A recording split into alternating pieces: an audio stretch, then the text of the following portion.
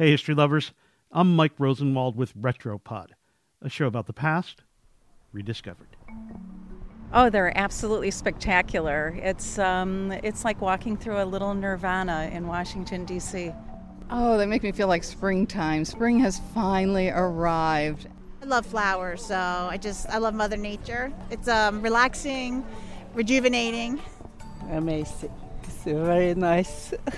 We haven't anything like this in Norway. Every spring, Washington, D.C. changes its hue. Cherry blossom trees flower with light pink blooms, lining the banks of the tidal basin and dotting the capital streets. These trees are the city's botanical mascot. More than 1 million people attend the National Cherry Blossom Festival each year. There's a big parade and even pink fireworks. The festival ends with Sakura Matsuri, the biggest celebration of Japanese culture in the United States. That's because the trees, in addition to being just plain beautiful, have been a standing symbol of Japanese-American friendship for more than a century.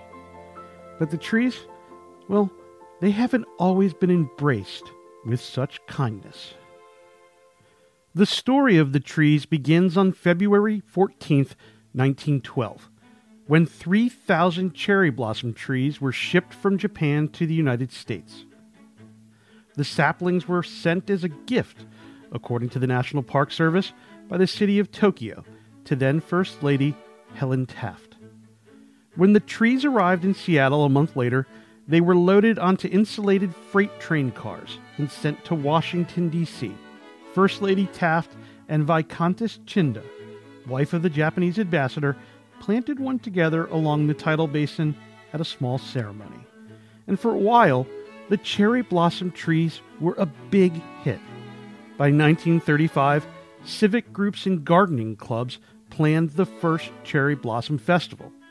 The trees were so adored that by November of 1938, people were going out of their way to protect them. That year, workmen uprooted 88 cherry blossom trees to make room for the new Jefferson Memorial. To save those trees, a group of 150 women stormed the worksite. They seized shovels and started filling in the holes dug around the trunks. Some even chained themselves to the trees to protest their destruction. But here's the thing. The trees had never been set to be destroyed. A park official told the Washington Post that the trees were being removed and transplanted. None have been chopped down, nor will any be, the official said. The ladies of the Cherry Tree Rebellion, including those chained to trees, were not convinced. According to one account, they only stood down after being served never-ending cups of coffee by government officials. Their need for restrooms hastened their decision to remove the chains. But then something else happened, something that made Americans fall out of love with the trees. From the NBC newsroom in New York, December 7th, 1941. President Roosevelt said in a statement today that the Japanese have attacked Pearl Harbor, Hawaii, from the air. Shocked by the attacks, Americans quickly looked for ways to express anti-Japanese sentiment. In the days after the attacks, Buddhist temples and Japanese-owned grocery stores were vandalized. Japanese products were pulled from the shelves.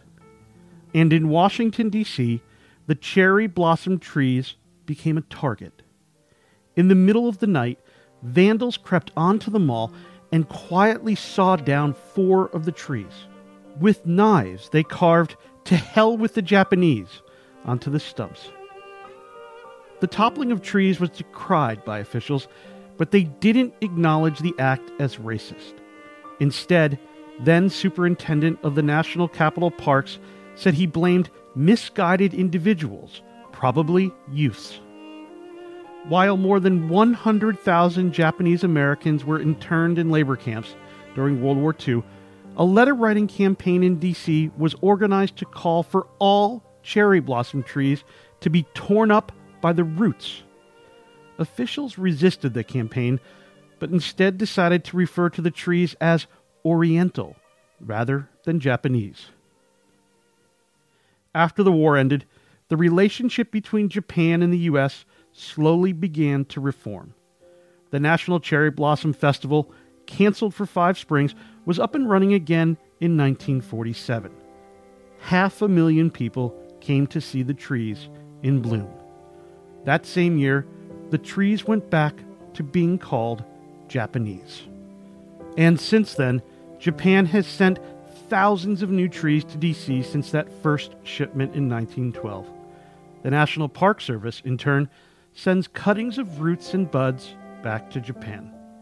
There, new saplings grow, saplings that might someday make their way back to Washington, ready to star in the next Cherry Blossom Festival. I'm Mike Rosenwald. Thanks for listening.